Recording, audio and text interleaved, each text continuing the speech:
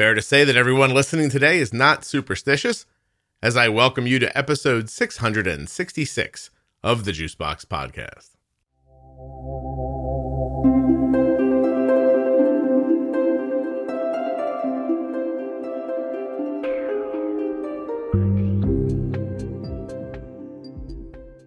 Christine's on the show today. She has had type 1 for many decades, and she's going to tell us her story. If you play this next bit in reverse, it will reveal who killed President Kennedy. Please remember today that nothing you hear on the Juicebox Podcast should be considered advice, medical or otherwise. Always consult a physician before making any changes to your healthcare plan or becoming bold with insulin. Now try to figure out how to play a podcast backwards. You're never going to do it.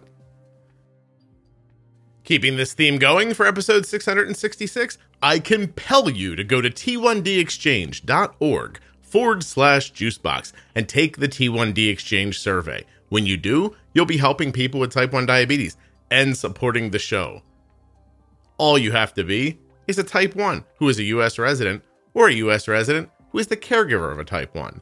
After that, t1dexchange.org/juicebox. Fewer than 10 minutes, and you're done. I compel thee. This show is sponsored today by the glucagon that my daughter carries, Gvoke HypoPen. Find out more at gvokeglucagon.com/juicebox. Today's podcast is also sponsored by Touched by Type 1. Visit touchedbytype1.org or find them on Instagram and Facebook. I mean, honestly, you could probably do all three of those things. Find them on Instagram, Facebook, and visit touchedbytype1.org. Hi there. I'm Christine, and I'm recording from Oregon. Oregon. Grew up in Wisconsin, and I've been out here, though, most of my life. You went from Wisconsin to Oregon when you were younger?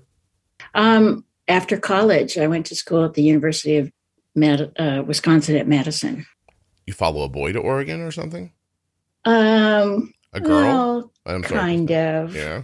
Kind of a boy. I heard that Oregon was a beautiful place to be, and I had done some internships out in the West and just headed out this way. And as soon as I got here, I knew it was where I needed to set my roots down. But I came out here by myself, basically. Okay, that's excellent. All right. Yeah. Let's see. Let me remind you as we go. Zippers, banging, anything like that is going to come through pretty loud. You have a really good microphone, so try not to fidget if you can. Are you nervous? I'd be lying if I said that I didn't have a few butterflies, but generally I don't get nervous. I'm excited. Good. I was going to say, Christine, you're a grown person. I am. There's nothing to be nervous about. I think it fits into your story. So how old are you? I just turned 65. Oh, yeah. Happy birthday. In September 14th. Congratulations. Yes. And getting diabetes at age 13 on my birthday, basically, was quite the present. Do you recall any of that? I do. How did it happen? I recall standing at the kitchen sink all summer long, drinking gallons of cold water. And my mother would say that I would sit down at the table before anybody got there, and I'd start eating. And I was still there after everybody left. And I was pretty little. I was, that was seventh grade. Going into seventh grade, I was 75 pounds. And I was just eating like a horse. And it was mostly, my mother was watching that scenario go on. And when school started, it was in the days, I don't know that they still do this, but we'd get weighed. And I had lost 6 pounds from the year before. during a period of time where you're supposed to be growing. Right. So Mom took a urine sample into the doctor, and bingo, there it was. So I wasn't sick. I think it was caught pretty early. My recollection is maybe my blood sugar was in the 400s. I have a question. Did the doctor ask for a urine sample, or was your mom just the kind of lady that when you didn't feel good, you had to pee in a cup? I know. I think she had a doctor's appointment for herself, and then she called in and talked about what was going on with me, that I had lost the weight, and she was watching the water drinking. And they said, just bring a urine sample in. So, and that was the weekend of my 13th birthday. And he wanted me to go in the hospital right away. And she said, well, we're having a birthday party this weekend. And he says, okay, you can wait till Monday, but don't let her eat too much birthday cake. Aw, you didn't get any cake? I think she let me have a little bit. Yeah. And then from there, what is well, see, I usually ask what the beginning of your management life is like, but it's going to be a big chunk of it for you, right? Yeah, well, it was 52 years ago. And that was in the days of you pee in a cup, you took an eyedropper and put in, 5 drops of urine, 10 drops of water, and then this little tablet, and it fizzed up and turned color. And usually, to have no sugar in your urine, it was blue. But by the time you're dumping sugar into your urine, you're already way too high. Mm-hmm. So it's pretty rudimentary tools that we had at that time. And I was mortified that I would have to do this at school, lock myself in the bathroom and pee in a cup. And, those are the days. How often did you do that? Well, I do remember doing it at school a couple times, and then probably going to the doctor and crying about it. And he said I didn't have to do it at school anymore. So I don't know, we probably did it in the morning and in the evening. We boiled the glass insulin syringe and put a new needle on it every morning. But it's a pretty long time ago. It was beef and pork insulin and probably on some sort of mixture. I don't remember. We certainly didn't have fast-acting insulin. No. This is 1969, is that right? Yes. Yeah. If your birthday was a month sooner, I could call this episode Summer of 69. But fall of 69 is not going to make anybody go, oh, I wonder what this is about. I think something else will come up. Yeah, you think you're going to say something insane in the next hour? Yes. Okay, well, let's get to that part then. I do want to dig through a little contextually. Like you say it so offhandedly, like we boiled the syringes but you had a set, right? They were glass syringes with metal needles, and then every time you used them, they had to be sterilized. Right. I don't remember boiling the needle. I think there were disposable needles that you just clipped on the top of that glass syringe. Okay. But that went on because I was in 7th grade, and I just kind of remember that glass syringe for a long time before they came out with the disposable needles. Mm-hmm. So, yeah, the doctor didn't say I had to keep doing that urine test at school, but I was doing it at home. What was the goal of the test? The goal of the test was to have it be blue. That meant you didn't have sugar in your urine. But again, my recollection was that by the time it turned a different color, was that you had already dumped a lot of, from your blood, filtering out the sugar into your kidneys. Your blood sugar was already pretty high. So that was the best that we had at that time. But I mean, if it wasn't blue, you didn't get more insulin, right? No. What, did you stop eating or run around, or what was the plan then? You just kept taking your insulin dose. There really wasn't much strategy that I remember.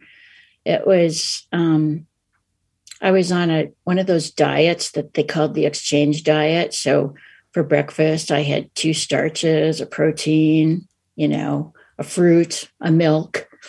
Lunch, kind of the same sort of thing. And my mom was pretty good at sticking to that exchange diet and what that all meant. It was harder on her than it was on me. She had a hard time giving me shots. I mean, she would just fall apart every time she had to give me a shot. And I would just say, Mom, just give me the needle. and I would take over. That was it. It just hurt her to feel like she was hurting me. How many kids did your mom have? There are 4 of us. But we were all really stretched out. I had an older sister who was 8 years older than I was. And then I came along, and then a younger sister who is almost 4 years younger, and then another brother who is, there was almost 8 years between him and I. Wow. So is your mom only fertile every 8 years, or? I didn't get to ask her before she died. What was that family planning? What the heck was going on in between? I know that there was one miscarriage, I think between me and my younger sister. Yeah, who knows? Maybe your dad was only nice every 7 years or so. My dad wasn't around very much, so that may have been part of it. I don't know. No, it's interesting. That's yes. How would you know? But I don't know. I'm interested. I love stuff like that. I know. So, okay. So you do this for ever and ever, and there's not a ton of impact on you, right? Like you don't remember your life as being difficult? I don't. I have never in 52 years been hospitalized for DKA. I remember never skipping an insulin dose. I do remember screwing around with my diet, though, that as time went along and you started to push the envelope a little bit and go, oh, I really want a piece of cake, and you'd eat the piece of cake and nothing really bad happened. Mm-hmm. You just kept pushing it. And I think I was pretty good in high school, just kind of toeing the mark. I was a good girl. And, but then when I went to college, I went through some rebellious years and maybe a little bit of light depression about living with this disease and kind of using it a little bit to be in denial. I mean, I remember going down to the vending machine in the college dormitory and getting not 1 Snicker bar, but 5. I'd eat 5 Snickers and then I'd get really tired and take a long nap. But it never got so bad that I ever was hospitalized. So I pat myself on the back for that, for all these years that I never really got into serious trouble. Even in college, though, there was no meter, right? So in college, I finally got to see an endocrinologist. Up until that time, I was still being seen by a family doctor. Mm-hmm. And I didn't know about endocrinologists. And for some reason, we must have had a health plan at the school. And I got into at the University of Wisconsin to see this Scottish physician. And there's a couple of things that I remember very distinctly about him, and that really helped to form how I carried on with this disease. And so I don't know if I don't think, because that was in the late 70s. I don't think we still had the A1C test. Okay. I don't know. You might know when that test was developed, but I remember him saying to me, he actually called me at home one night, maybe to give me some lab work. And he basically laid it on the line and said, you really got to get your act together here. And he used the... Ooh, you froze. Hold on a second. Christine, hold on. You are frozen. This Oregon internet is dodgy. Something happened to the tree you live in? What happened? I don't know. I don't know. Okay. I checked my internet connection. It looks okay. That's okay. Don't worry about it. You were talking about the doctor, and so he called me and he said in his little Scottish accent, "Gather ye rosebuds while ye may." And I remembered that. And I guess it hit home. And there were a couple of other things that hit home right at that time. I was in my early 20s. I did have a second cousin who developed diabetes. We were the same age. But he developed it 5 years earlier than me. And when he was 21, he lost his sight due to diabetes. So I had this doctor telling me this. I had my cousin who had just gone blind. And I was like, oh my God, this stuff is real. I better start paying attention here. And I got on the bandwagon. And I also was studying to be in a health occupation. I was vacillating between two different fields. And being in a health occupation, I was exposed to people who had complications. I was exposed to, stuff that was going on in the medical field. And I really think it helped me to get on board pretty quickly. Yeah. He was telling you, by the way, gather ye rosebuds while ye may. Proverb, act, and it means enjoy yourself now before your situation's changed. Exactly. The rest of the poem goes, gather ye rosebuds while ye may, old time is a flying, and this same flower that smiles today, tomorrow will be a dying. So that really stuck in my head. And I'm grateful to him for that. I got involved in a couple of research studies in college. He did one. He asked me if I would volunteer to be hospitalized for a week. And I was all about trying to do the right thing. And the hospitalization was going to be about seeing if you could get a faster reaction from your insulin. And by that time, regular insulin was out, I believe. Okay. And to see if you could get a faster reaction if you did an IM injection, intramuscular injection. Mm-hmm. And I said, okay, I'll do it. And admitted myself to the hospital. I was probably in for 5 days. And they were starting to do blood tests then at that point where you put a drop of blood on a strip and the strip turned color. It was still pretty wide ranges, but it was better than the urine testing. Okay. And so I had to agree to using a 1-inch needle that you would go straight in, usually to your quad, big muscle on your thigh, and see if having muscle uptake was faster than subcutaneous. Mm-hmm.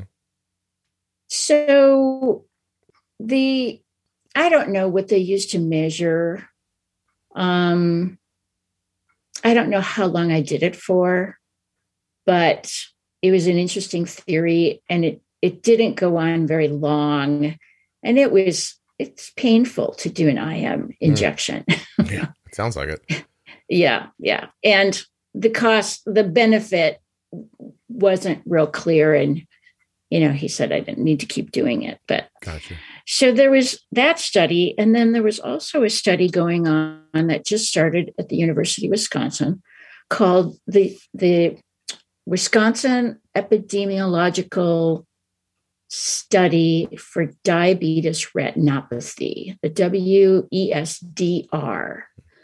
And they were looking at, control, how well your control was, and they were going to do a 20-year study.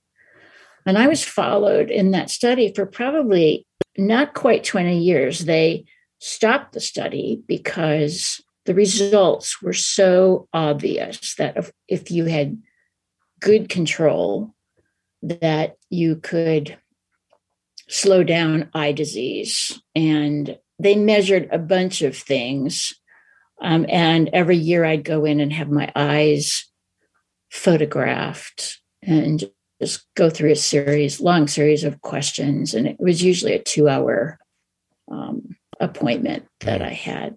But they did stop that study before 20 years because the evidence was obvious that good control had good outcomes. That it had good outcomes. Yeah. Yes.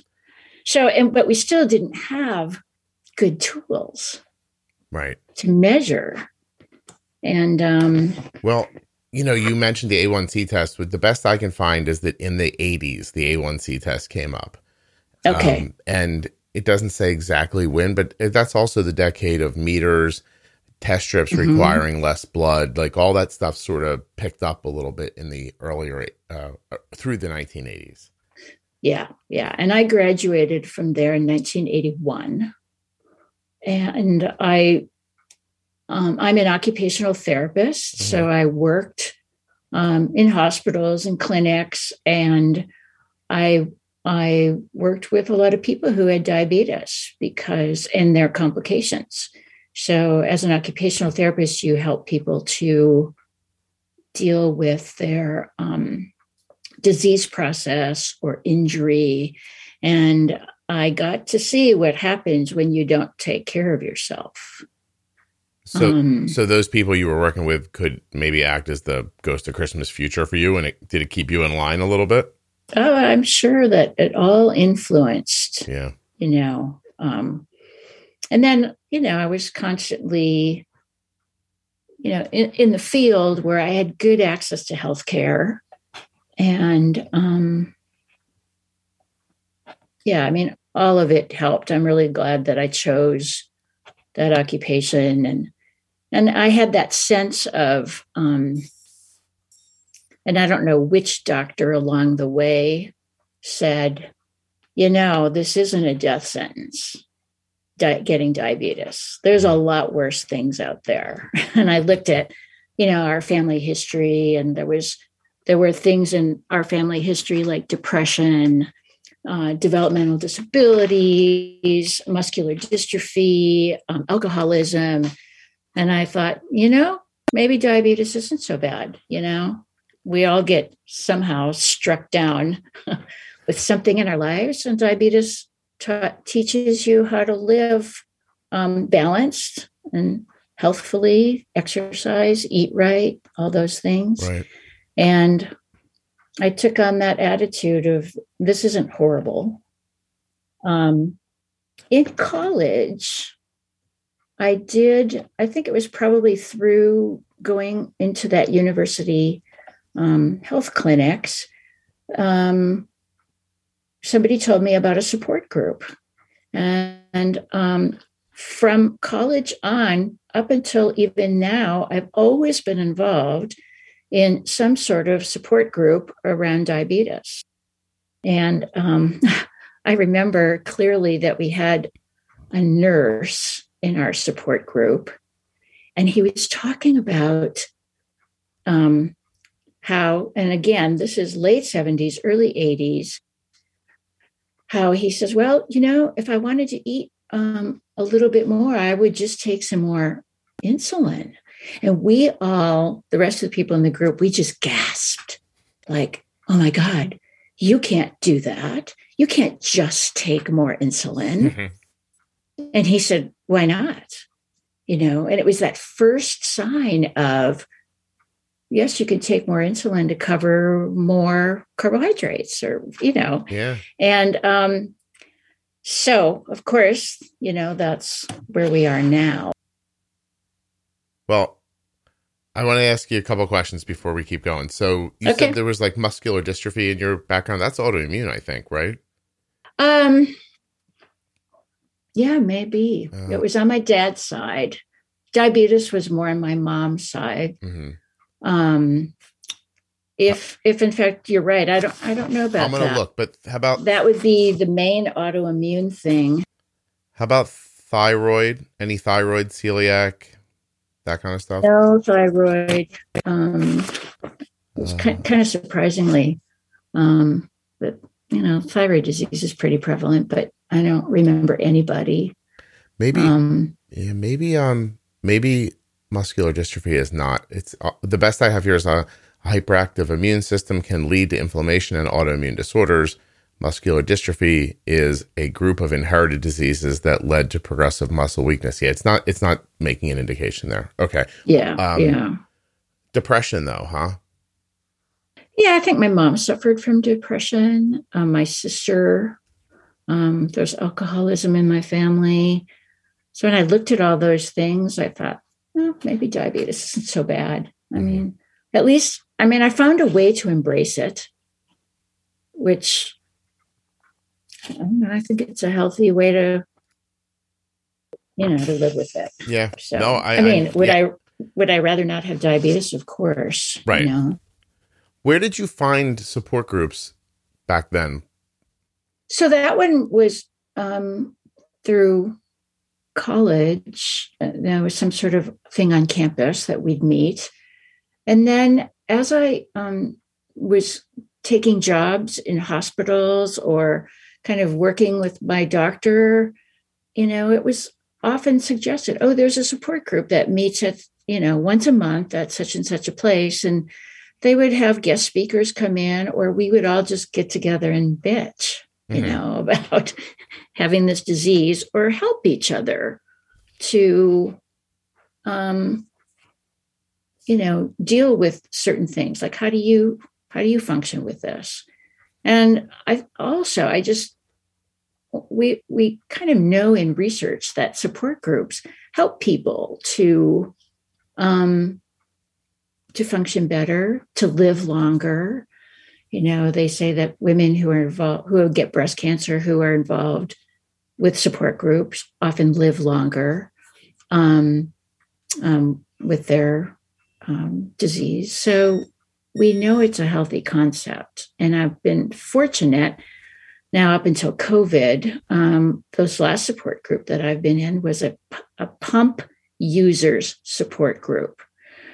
So when I was vacillating about going on a pump, and I really pushed it away for a long time, it had been suggested by my doctor, try a pump. And I was like, I do pretty good without it. And I wasn't ready for that attachment. Mm-hmm. And it wasn't until I was in my 40s. So I went along, jotted down some notes last night I probably went along about 30 plus years on MDI. And I've been on a pump now for 20 plus years. Wow.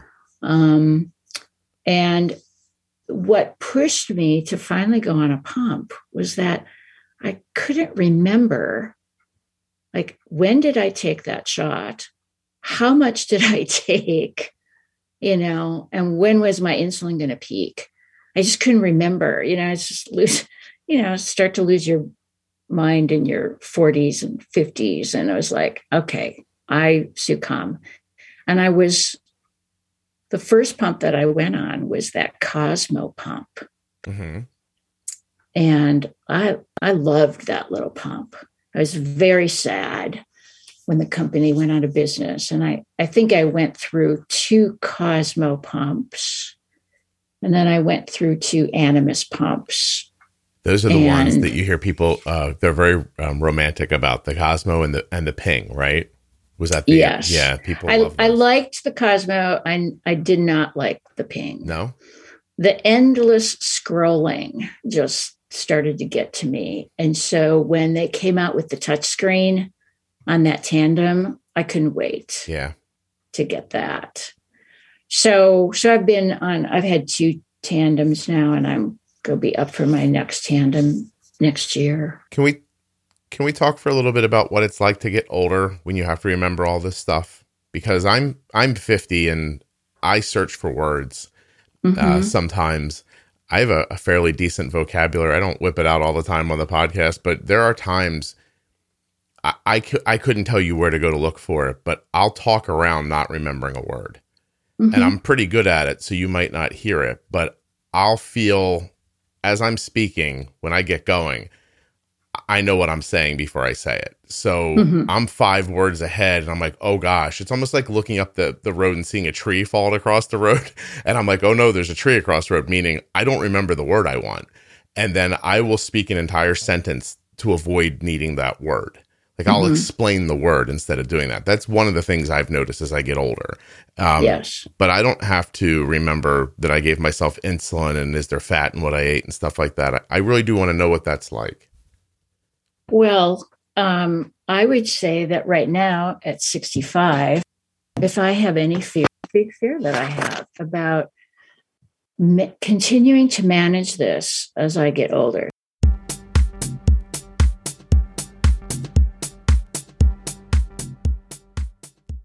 Gvoke HypoPen has no visible needle and is the first pre-mixed auto-injector of glucagon for very low blood sugar in adults and kids with diabetes, ages 2 and above. Not only is Gvoke HypoPen simple to administer, but it's simple to learn more about. All you have to do is go to gvokeglucagon.com/juicebox.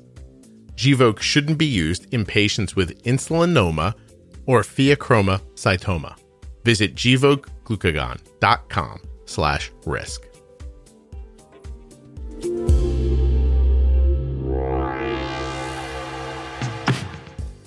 We're going to get back to Christine in just a moment, but before we do, I'd like to remind you to go to t1dexchange.org/juicebox and take the survey. Also to go to touchedbytype1.org and find out what they're up to over there, helping people with type 1 diabetes as they do. Find them on Instagram, Facebook, and on their website, touchedbytype1.org. I'll remind you that the links to these sponsors and all of the sponsors can be found in the show notes of your podcast player and at juiceboxpodcast.com. No kidding, when you click on the links and support the sponsors, you are keeping the show frequent and free. So I appreciate your support very much. That's it. You ready? Here comes Christine. Continuing to manage this as I get older. So certainly going on a pump helped immediately with, all the history is right there. I can just go and look and find it. Okay. But you're right. As I'm aging, I'm noticing that I can't walk from a room to room without going, oh my God, what am I doing here? There was something I was going to get and I have to retrace my steps. And it does impact, it impacts everything, but particularly, diabetes. And I heard a statistic once about that as a diabetic, I am thinking and having to make at least 200 or maybe 300, I don't know what it is, extra decisions in a day about what I'm putting in my mouth, counting, doing the numbers. The pump does numbers for me, but all the little things that as a diabetic, you are thinking about that nobody, people who don't have diabetes don't have to think about. And when you think of 200 extra little pieces of detail in a day, that's a lot. Yeah. And so it is a fear that I have about what am I going to do what if I forget the steps of, filling my pump? And I've noticed now that when I'm loading my pump, I need to shut the door. Don't let anybody interrupt me because I might lose track and I might skip a step or I have to go back and start over.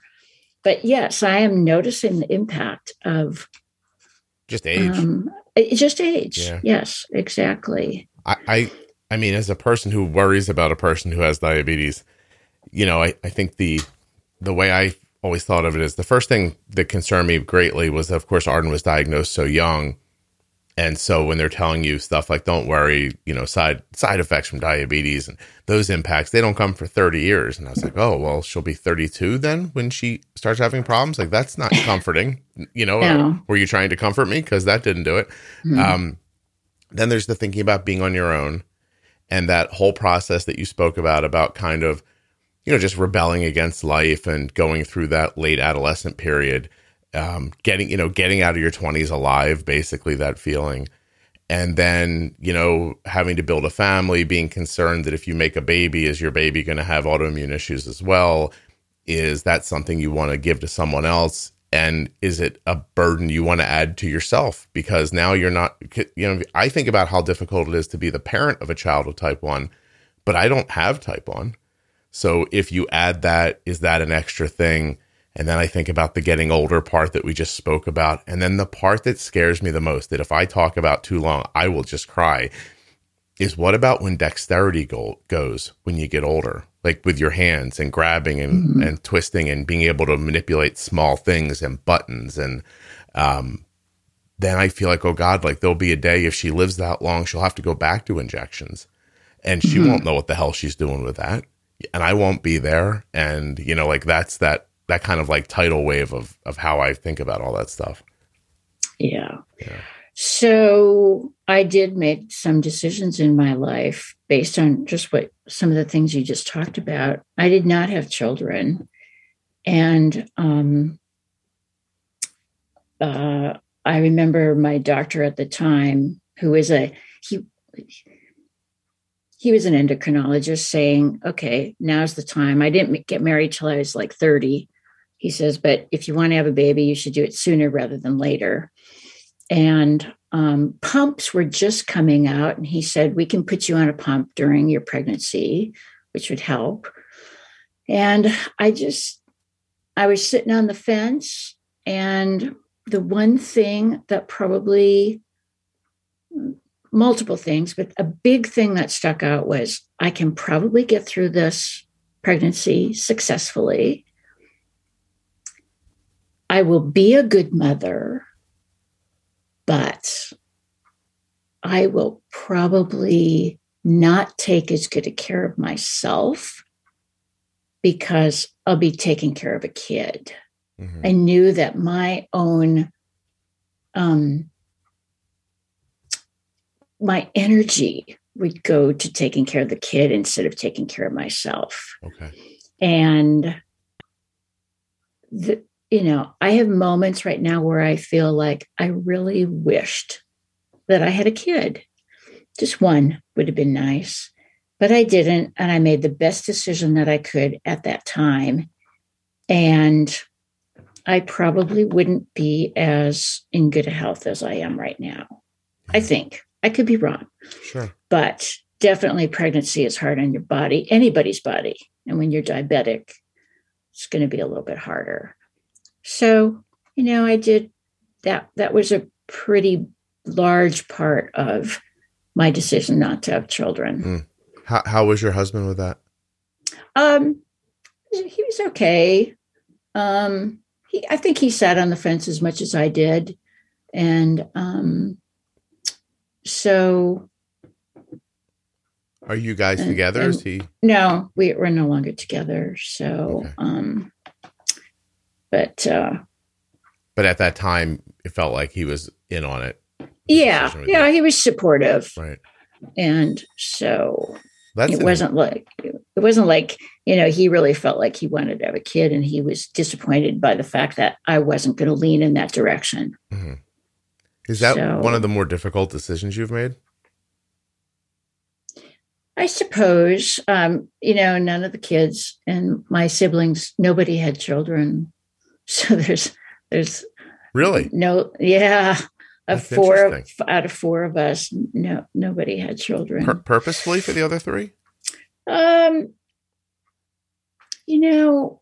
think because my dad was not around very much, I don't think we had a really great role model of good family, what a good family looks like. Mm-hmm. And that may have been part of it.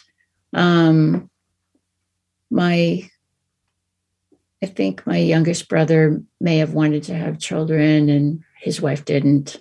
My older sister had some stepchildren, and then I have a younger sister who might have, but she died of alcoholism and at a pretty young age. And so, yeah, probably lots of different reasons, but it is unusual to have 4 kids and there were no offspring. I need to ask you, just so I don't wonder the whole time, your father not being around, was that alcoholism? I think so. Okay. Yes. Hidden alcoholism. Did he fight? And I didn't realize that until he was almost dead. It was like, oh my God, that's why he was never around. He had his own business. Mm-hmm. And I think he was drinking over there. And I asked my mother about it one day. They were both ill in their 80s. And I said, was Dad drinking over there in his welding shop? And she changed the subject and said no so fast I got whiplash. Did he fight in the war? Pardon me? Your dad fight in the war? He was in World War II. He did not do combat. Okay. He had a desk job in the Army because of something. I think because he had a vision thing, they gave him a desk job. I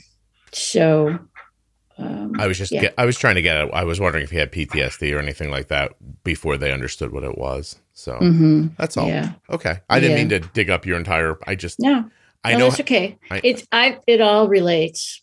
It all relates. Yeah.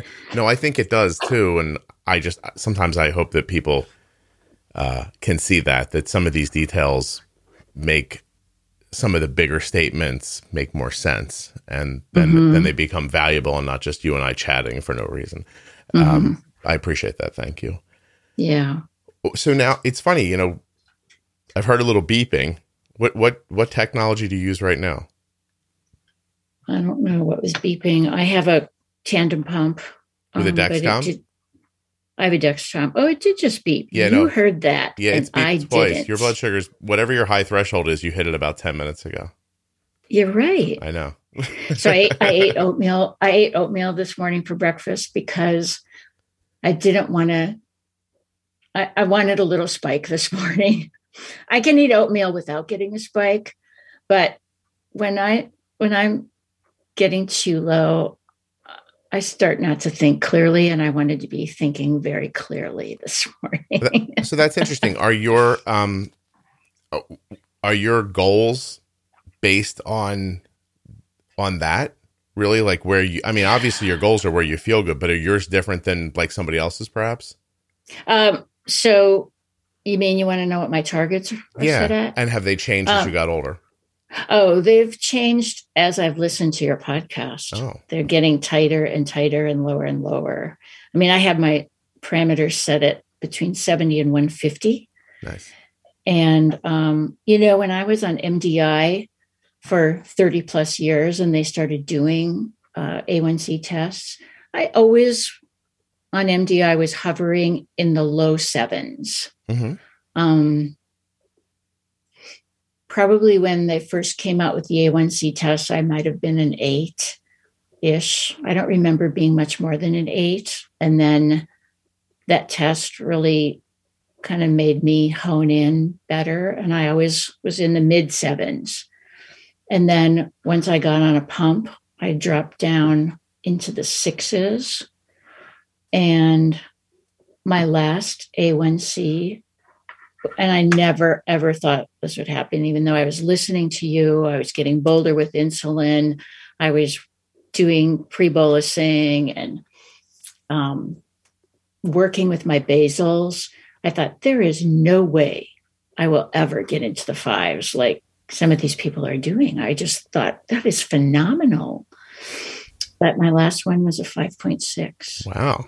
That is amazing. Good for you. I know it. And it was like, it seemed effortless.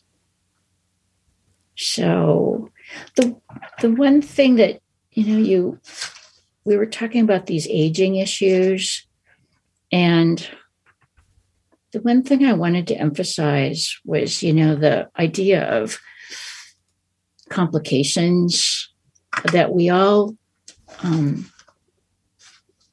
we learned about if, the complications of diabetes, if you aren't trying to stay in control, eye, kidney, vascular system, and all that. But, and I've pretty much evaded those things. I have one thing going on with my eyes that I'm getting some treatment for. But I think that's the most wonderful thing right now, that, you can still have diabetes and have none of this technology and do a bad job. But what I'm seeing and hearing is that people are getting on board with the technology right away. They're doing such a great job.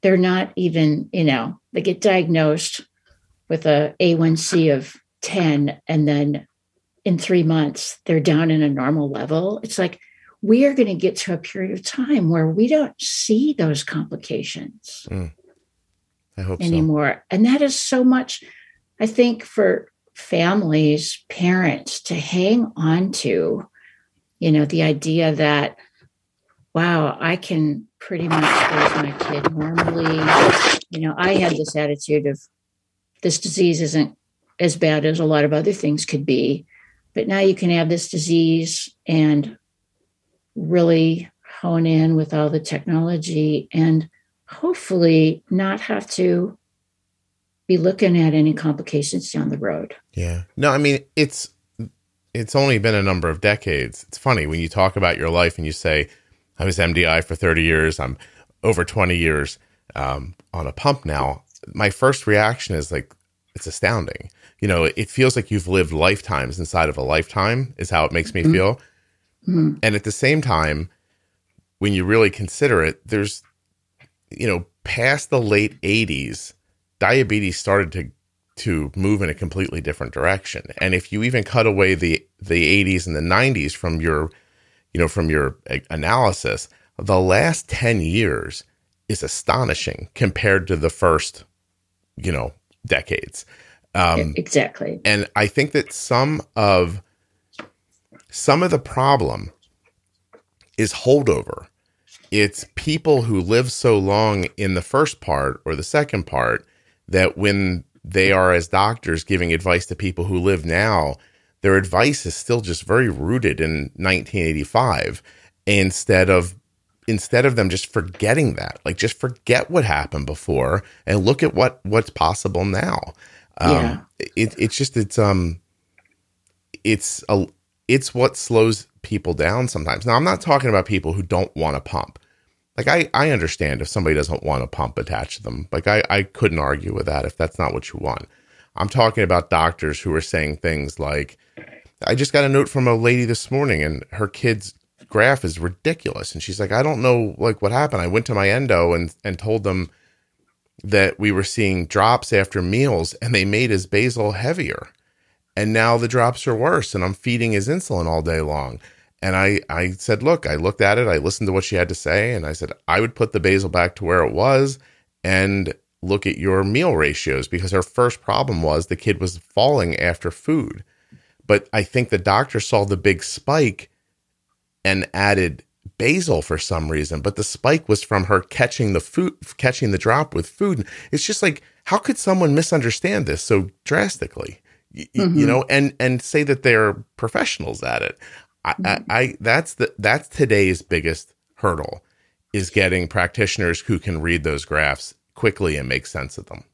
Yeah. So I've my last two internists that I went to, and I go to a endocrinology person. The last two internists who were looking at my A1C at a 5.6 and a 6.0 said, I'm a little worried about this A1C, that this is too low. But I see that you're working with endocrinology and I'll just leave it alone. And I said, that's a good idea. Because I said, technology today is all about, I don't have to have extreme lows anymore. That 5.6 does not, when I had sevens, I had more lows than I do now. Yeah. It's obvious to me. I don't know why it's like if you don't get high, you don't have to correct, and then you don't get low later. It's you said earlier that the 5-6 felt effortless. And I mean, my heart just swelled because, I mean, if you've listened to the podcast, you know how I think about it. If you don't get high, you won't get high. If you don't get high, you don't have to correct. You know, like you put the effort into staying in that spot, and then all that other stuff that everybody struggles with, for the most part, doesn't happen anymore. Your insulin's not timed poorly. It's not working when there's no food in your system, etc. Like all the things you'll hear me say in the podcast. But I was just really, it's lovely that that struck you that way too. Because you had gone through so many iterations of diabetes, why were you able to hear what I was saying? And how long have you been listening? And how the hell did you find I have a lot of questions. I don't understand how you find a podcast at your age. How did you find yourself listening to a person who doesn't have diabetes? Like, how did you get over that hurdle? Well, so in the pump users support group that I'm currently in, when I first got on the Dexcom with my Tandem pump, I was going to this support group and people were starting to use the mostly continuous monitoring with their Medtronics.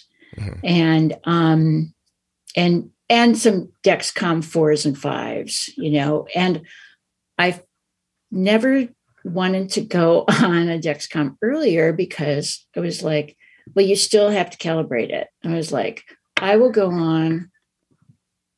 on continuous monitoring when I don't have to calibrate it anymore. Why would I want to do that and still have to test my blood sugar? So I was kind of waiting for the perfect opportunity. But in that group, when I got on the G6, that was my first continuous. And then I had the Tandem pump. I said, okay, I'm getting all this data. I don't quite know what to do with it all.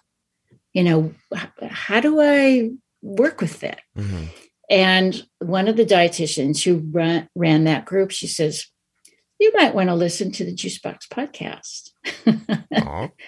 And so I didn't even know what a podcast was. So I had to learn how to do that on my iPhone. And I started listening to you. And that was back in the low 200s episodes. Okay. And the very first day I thought, I don't know if I can listen to this guy. My wife would agree with you. You're kind of full of yourself. It took me one day to get over it. And I thought, oh my God, this guy has something to say. I'm going to stick with this. And I had a job where I worked out of my car. I traveled as a home occupational therapist. So I had that podcast going on all day long when I was in my car. Okay.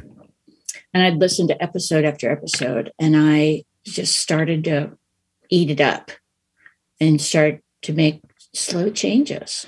Cool. And then I was telling the group, I said, you all need to be listening to this. This is really helpful information. And it made sense to me, the idea about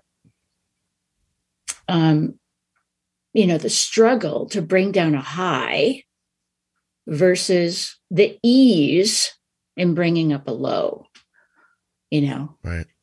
And don't do 15 grams of carbohydrate. All you need are 8 grapes to bring up that low. And especially if it's a low that you're moving into slowly, which is what happens on a pump, unless, it's very rare anymore that I overdose on a bolus. Mm-hmm.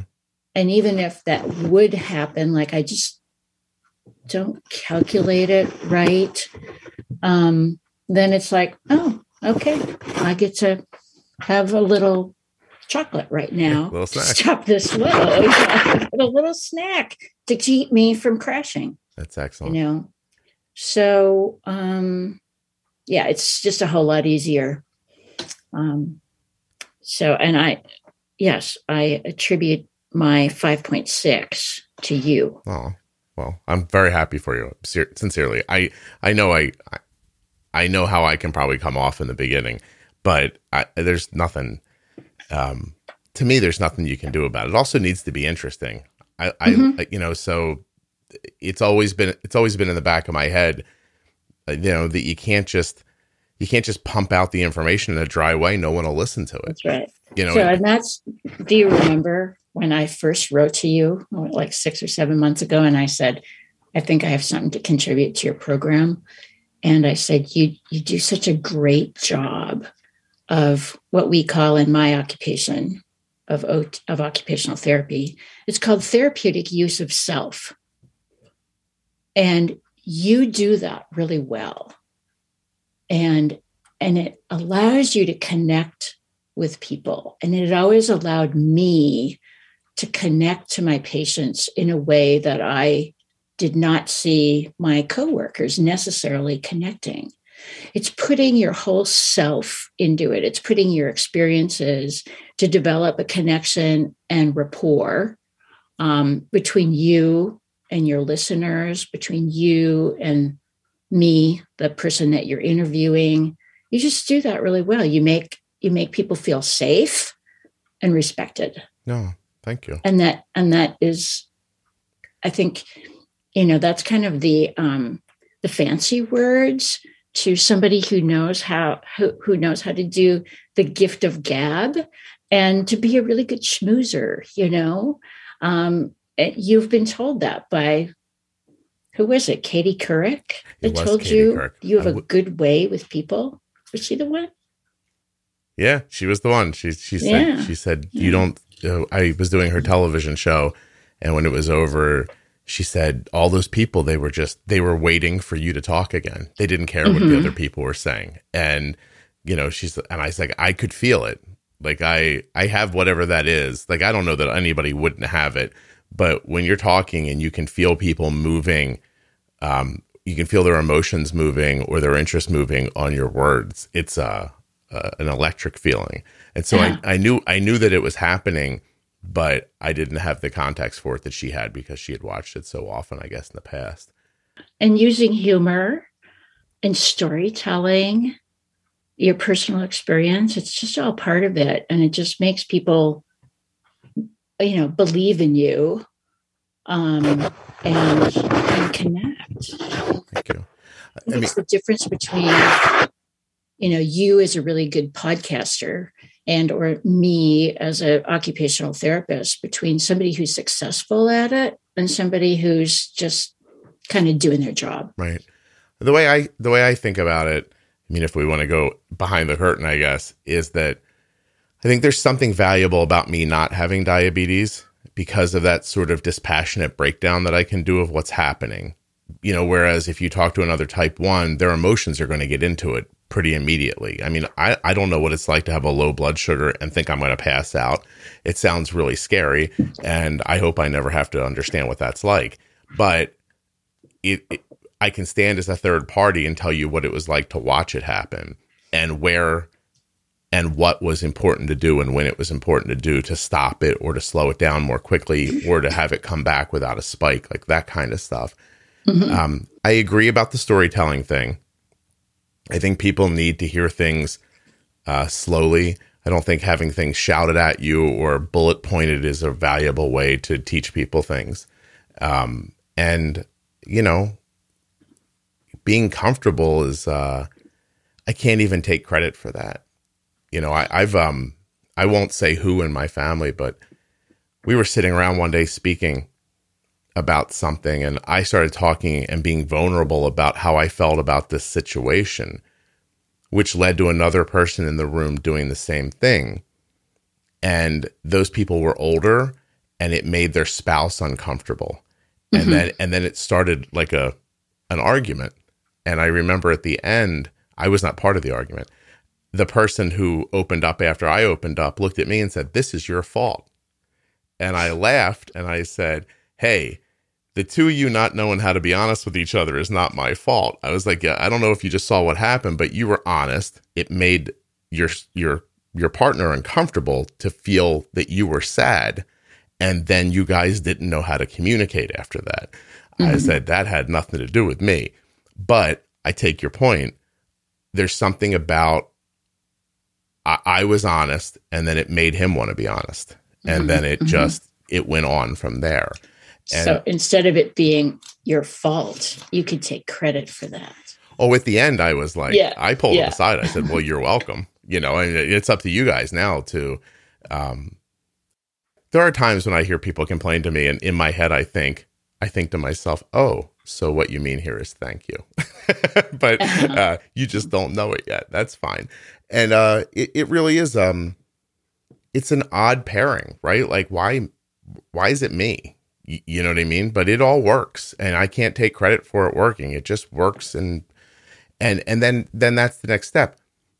If I pretend that's not the case, if I use false modesty, you're going to feel that.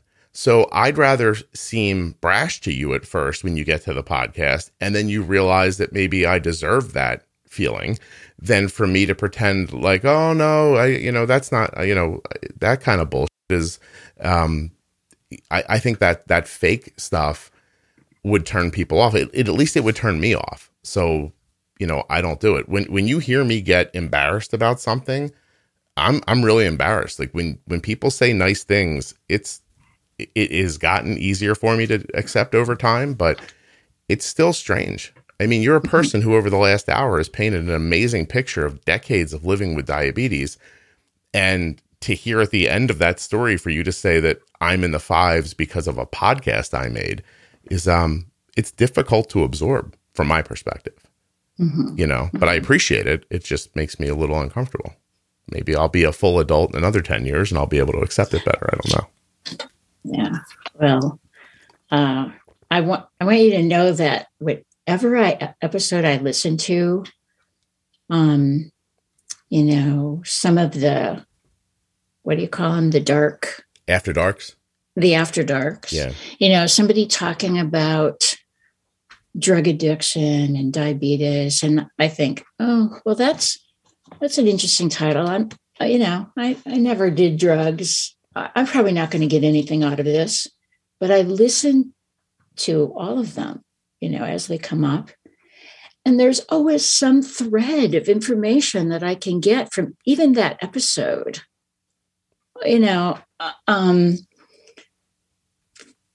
People talk about, just the emotions behind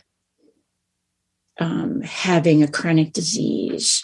And even though I don't suffer from depression, I remember some depressing times and I just can, every episode, it just brings me back to so much history that I just love, kind of that piece of it where I'm constantly reliving some things or remembering some things that I had totally forgotten. Yeah. Well, there can be value in other people's perspectives. That's obvious, but there can also be value in you hearing somebody say something that's clearly wrong, and it can reinforce it in you. I mean, I don't agree with everything everybody says when they're on the show, but I don't stop to, I don't always stop to give my perspective that's opposite. Sometimes, sometimes the people who come on have to realize that by being so open and honest, they are going to reveal things about themselves that aren't maybe stuff that you would hope other people to see, but by letting other people see those things, you end up helping those people. I just got a note about something like 2 days ago where a woman said, hey, in this recent episode, when this person said, XYZ, how come you didn't correct her? And I said, oh, she seems really, sure about that for herself. But what I hear is then the person who thought to write in about it, that helped them because it solidified a thought they had. And so there's this sort of, there's a bigger responsibility in bringing people's stories out than it might seem to just a casual listener, right? I'm trying to accomplish more things than it might seem like, I guess. It seems kind of high-minded for a podcast, but it's actually true. So yeah. I appreciate that. I appreciate that you enjoy it. I really do. Oh, I do. I'm not, I retired right before COVID from the most, the fullest part of my job. I still do a little 2-hour-a-week job as a part-time employee, but I'm not in the car anymore, driving around and all day. So I realized, oh my God, I'm not listening to as many podcasts. I have to create some other time besides being in the car to be listening to the podcasts. And when COVID came, I was so worried that is what was going to happen. That, oh gosh, people are going to stop driving and, this is it. Like I was worried, like, if the podcast, could fold, if people don't listen, advertisers won't be, inclined to advertise. If that happens, good luck all of you with me explaining to my wife that I'm now just making a podcast for all of you out of the goodness of my heart, because we have bills and children in college and things like that. And then the opposite happened. So it skyrocketed through COVID. And I was like, that went backwards. But your experience was the experience that I expected. And I'm sure it happened to some people, but overwhelmingly what happened is that people found themselves with more time. Yeah. So and that's good. It's good for me because I want to make the podcast. I'm in a very weird position where I do a thing that helps people. And that is my main focus, but that thing takes so much time and effort that if I can't monetize it, I can't do it the way I want to do it. And then it becomes, it could become difficult to maintain after that. I just feel lucky that I make money off of a thing that's actually valuable to people and that I enjoy doing. Like, I never thought I was going to get all three of those things, like enjoyment, value, and a living. I didn't think I could get all of them. So I feel very lucky about it. Yeah. Having said that, you need to listen more, Christine. Okay, I do. Well, I have to learn how to turn on the podcast and sit in my office here. And I'm a quilter, so I can have it on while I'm sewing, and there's all kinds of ways. Anyway, are you enjoying yourself? Is this okay? Did you get out everything you wanted to talk about? Yeah, I think there was one I'm talking about, and this might give you a title today. I am going through one, I call it a minor complication. My cousin went blind when he was 21. Right. And he would have been 65 this year, but he died 2 or 3 years ago from all of the complications of diabetes. The diabetes was kind of from both of our mother's sides. And then his father had early heart disease. So he got the double whammy of having not only diabetes, but a cardiac condition as well. So over his lifetime of 62 years, he had 3 or 4 heart attacks. He had bypass surgery. He was having kidney shutdown. He lost his sight. He lost a leg. And, he was pretty much heading into another surgery with it for another amputation, and he died. Wow. But I have always, because I was involved in that eye study in college, knew right away to kind of make sure that my eyes are being checked every year, and been faithful about that. And I remember, the very first time having the physician tell me, well, we're seeing a little bit of background diabetic retinopathy, but it's kind of what we would expect to see in somebody's eyes who's had diabetes for 30 years. You don't have anything to worry about right now, but just maintain good control. So it was another reason to maintain good control. I had a cousin who was blind, and then I had a little bit of retinopathy. Well, so as the years went by, that little bit has changed, and I'm undergoing treatments now it's called diabetic macular edema, DME. And I go in, it started out being every month, but now it's every other month I call it my time to get the sharp stick in my eye. Oh. So I get an injection of, a very fancy, expensive drug called Eylea. I see advertisements for it on TV now. And it is something that I'm probably going to have the rest of my life, but it controls the edema that can, without the injections, the edema can get worse, and then it tugs at your retina or something like that, and you lose your sight. Wow. And so, had that been there, when my cousin was in his 20s, he wouldn't have lost his sight. And now I'm at that place where, at first was like, oh my God, I have to go have this treatment now. And instead of going down the rabbit hole of, oh, this is terrible and getting depressed, it's like, hey, we have a treatment for this. I am not going to lose my sight.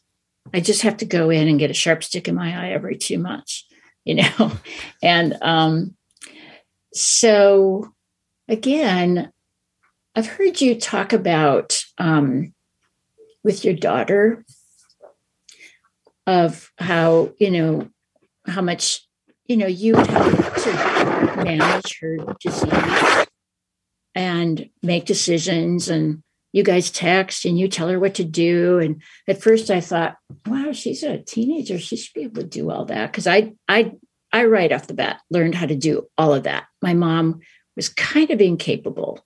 She would just crumble. And so I had to learn how to do that at an early age. And then I could hear you talk about all the things that you did for Arden. And I thought, wow, she doesn't have to make those decisions. Isn't that, wow, I wonder when she's going to learn that. And then I thought, hey, if somebody texted me and said, hey, take 5 units of insulin and, what are you going to eat? I thought, that is pretty nice. Maybe I'd like that too. And then you talked about, hey, by the time she does have to start learning that by herself, there's going to be more technology out there so that she may not have to be learning all the things that I do for her. Right. The technology is going to change again and again and again because it is changing so rapidly.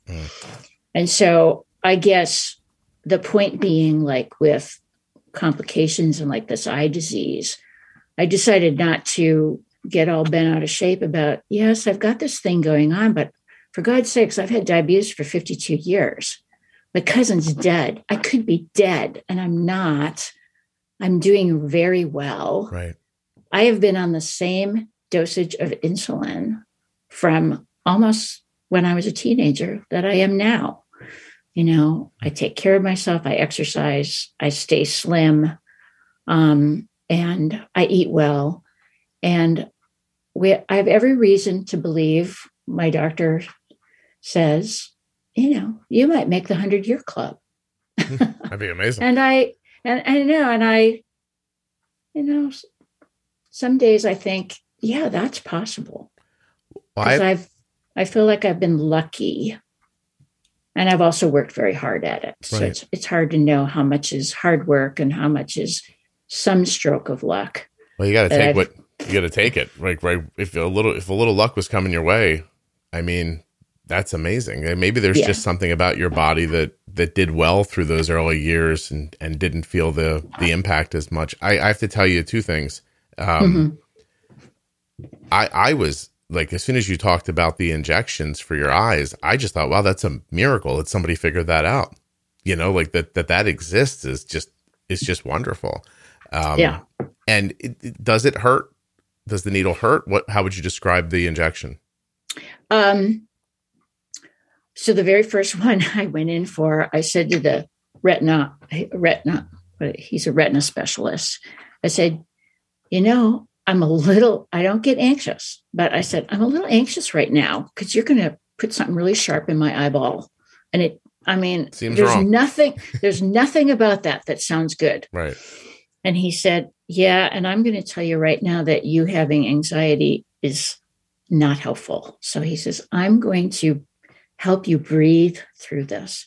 And he really put me at ease. Mm-hmm. And he is very skilled and very fast and they put these numbing drops in your eye. Yeah. So I feel something, but I'm sure not as much as it would be without the numbing drops. And it just goes so fast. And then he's done, and then they rinse your eyeball out. And then you go home, and he says, the best thing for you to do right now is to go home and take a nap. Keep your eyes closed for a couple hours. And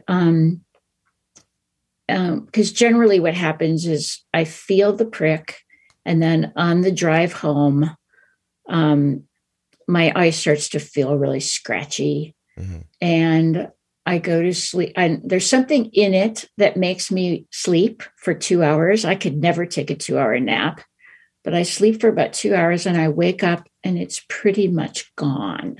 Wow. It's just a slight irritation until the next day. I don't even know it. Yeah. So you just have to kind of get over that. Yeah, they're going to poke your eye with a needle. And then the rest is cake. Yeah. And the other thing I want to tell you, and I do have to let you go in a minute just because I'm running up on something, but the other thing I want to tell you is that I just got back from a wedding. My wife and I drove cross country to go to my goddaughter's wedding. And I, of course, didn't say this out loud before we left, but Arden stayed at home by herself. And we left Thursday afternoon and returned late Sunday night. Mm-hmm. So with the exception of one evening where I'm going to say we were between the end of a pump site where I wish maybe she would have changed the pump a little sooner and some hormonal things, so there was a struggle for about 1 12-hour period. And her blood sugar was higher during that time, 180, 200. But I let her keep going at it. And I once in a while I jumped in. I was like, hey, you got to do something here. It's not going to break. You have to do something. I already bolused. I was like, I know, but it's not working. Like, look at the line. It's not working, And then I nudged her towards, I think your pod should be changed. And she said, it's not the pod because it worked earlier, she said. And I was like, I know. I'm like, but there's this entire experience that we're having right now says to me, we're seeing some resistance and the pump site's not fresh. So I said, I think if you go to a fresh pump site, we're going to start and we make a nice big bolus. I think this is going to be okay. So she said, no, I'm going to do it in the morning. And I said, okay, well, that's fine. But then we're going to make one more big correction. Mm-hmm. And I said, because I think we can push enough through this bad site to keep you safe while we're asleep. Mm-hmm. And she guessed at how much insulin. And if the site was working right, she would have had the right number. But I knew to do much more. Mm-hmm. So I pushed 6 units through as a correction for like a 200 blood sugar. But that's based on everything I had seen over many, many hours. And she got up in the morning, changed her pump, and got everything back the way, again. So to me, that's a learning experience. Like she gets to see that happen. And I do believe what I say, which is slowly over time, she's learning more than she thinks she knows. And I do think things are going to continue to get better, and it'll be a different situation for her in the future.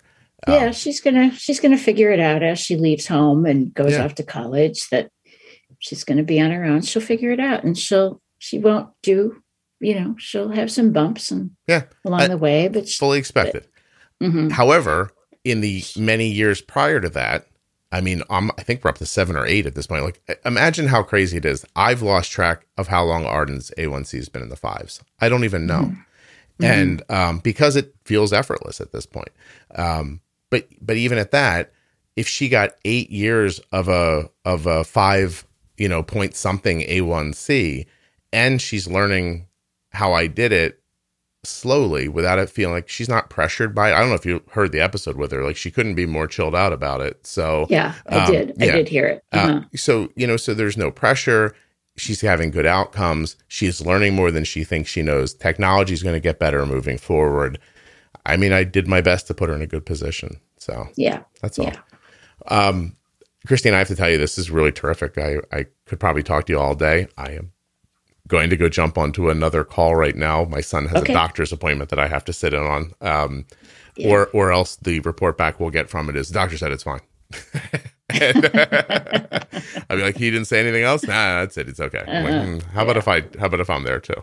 I really appreciate this. Thank you so much. It was great. Thank you for letting me come on. And wonderful. Yeah. Well, and hello to your support group, because I'm assuming they all listen to you and they listen to the podcast now. So yes, I told them. I said, you guys need to start listening to it. I tell everybody about it. So thank you.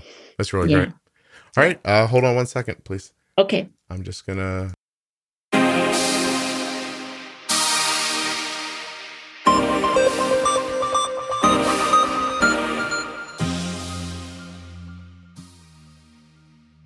A huge thank you to one of today's sponsors, Gvoke Glucagon. Find out more about Gvoke HypoPen at gvokeglucagon.com/juicebox. You spell that GVOKEGLUCAGON.com/juicebox. And I just want to take a moment to thank Christine for coming on the show today and sharing her story. I really, really enjoyed our time together.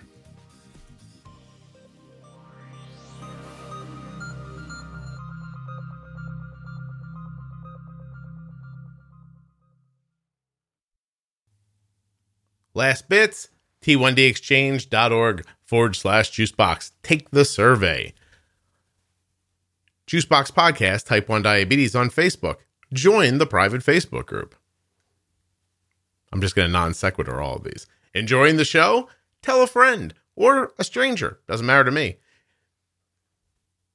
If you really love the show, try leaving a review and rating where you listen. Like, say you listen to Apple Podcasts, open it up and say 5 stars. Click. And then it says write a review. Then you click that and then write a nice, thoughtful review that will make somebody else think, this Bill from Paris who wrote this review, he really seems to like this podcast. I'm going to check it out too. See what I'm saying about the reviews? That's what they're for. And last but not least, and I didn't mean to connect these two things because I was supposed to non sequitur the whole thing. But last but not least, if you're listening in a podcast app or an audio app like Amazon Music, Apple Podcasts, Spotify, please subscribe and follow the show. Some apps ask you to subscribe to be a follower. Some apps ask you to follow to be a follower. Fancy words? Not really. But they mean the same thing. Depends on the app you're in. Subscribe and follow. Subscribe and follow. I compel thee. Did you forget about the 666 thing already? It was only an hour ago. I am your master. You will do what I say. Subscribe and follow. Leave a review. Make it 5 stars. Support a sponsor. Buy a contour meter. You need a different glucagon. Your tubing is stinky. Don't you want to see your CGM numbers on your phone? All right, it's enough. Just support the sponsors. I got to keep this thing going. Thanks so much for listening. I'll be back very soon with another episode of the Juicebox Podcast.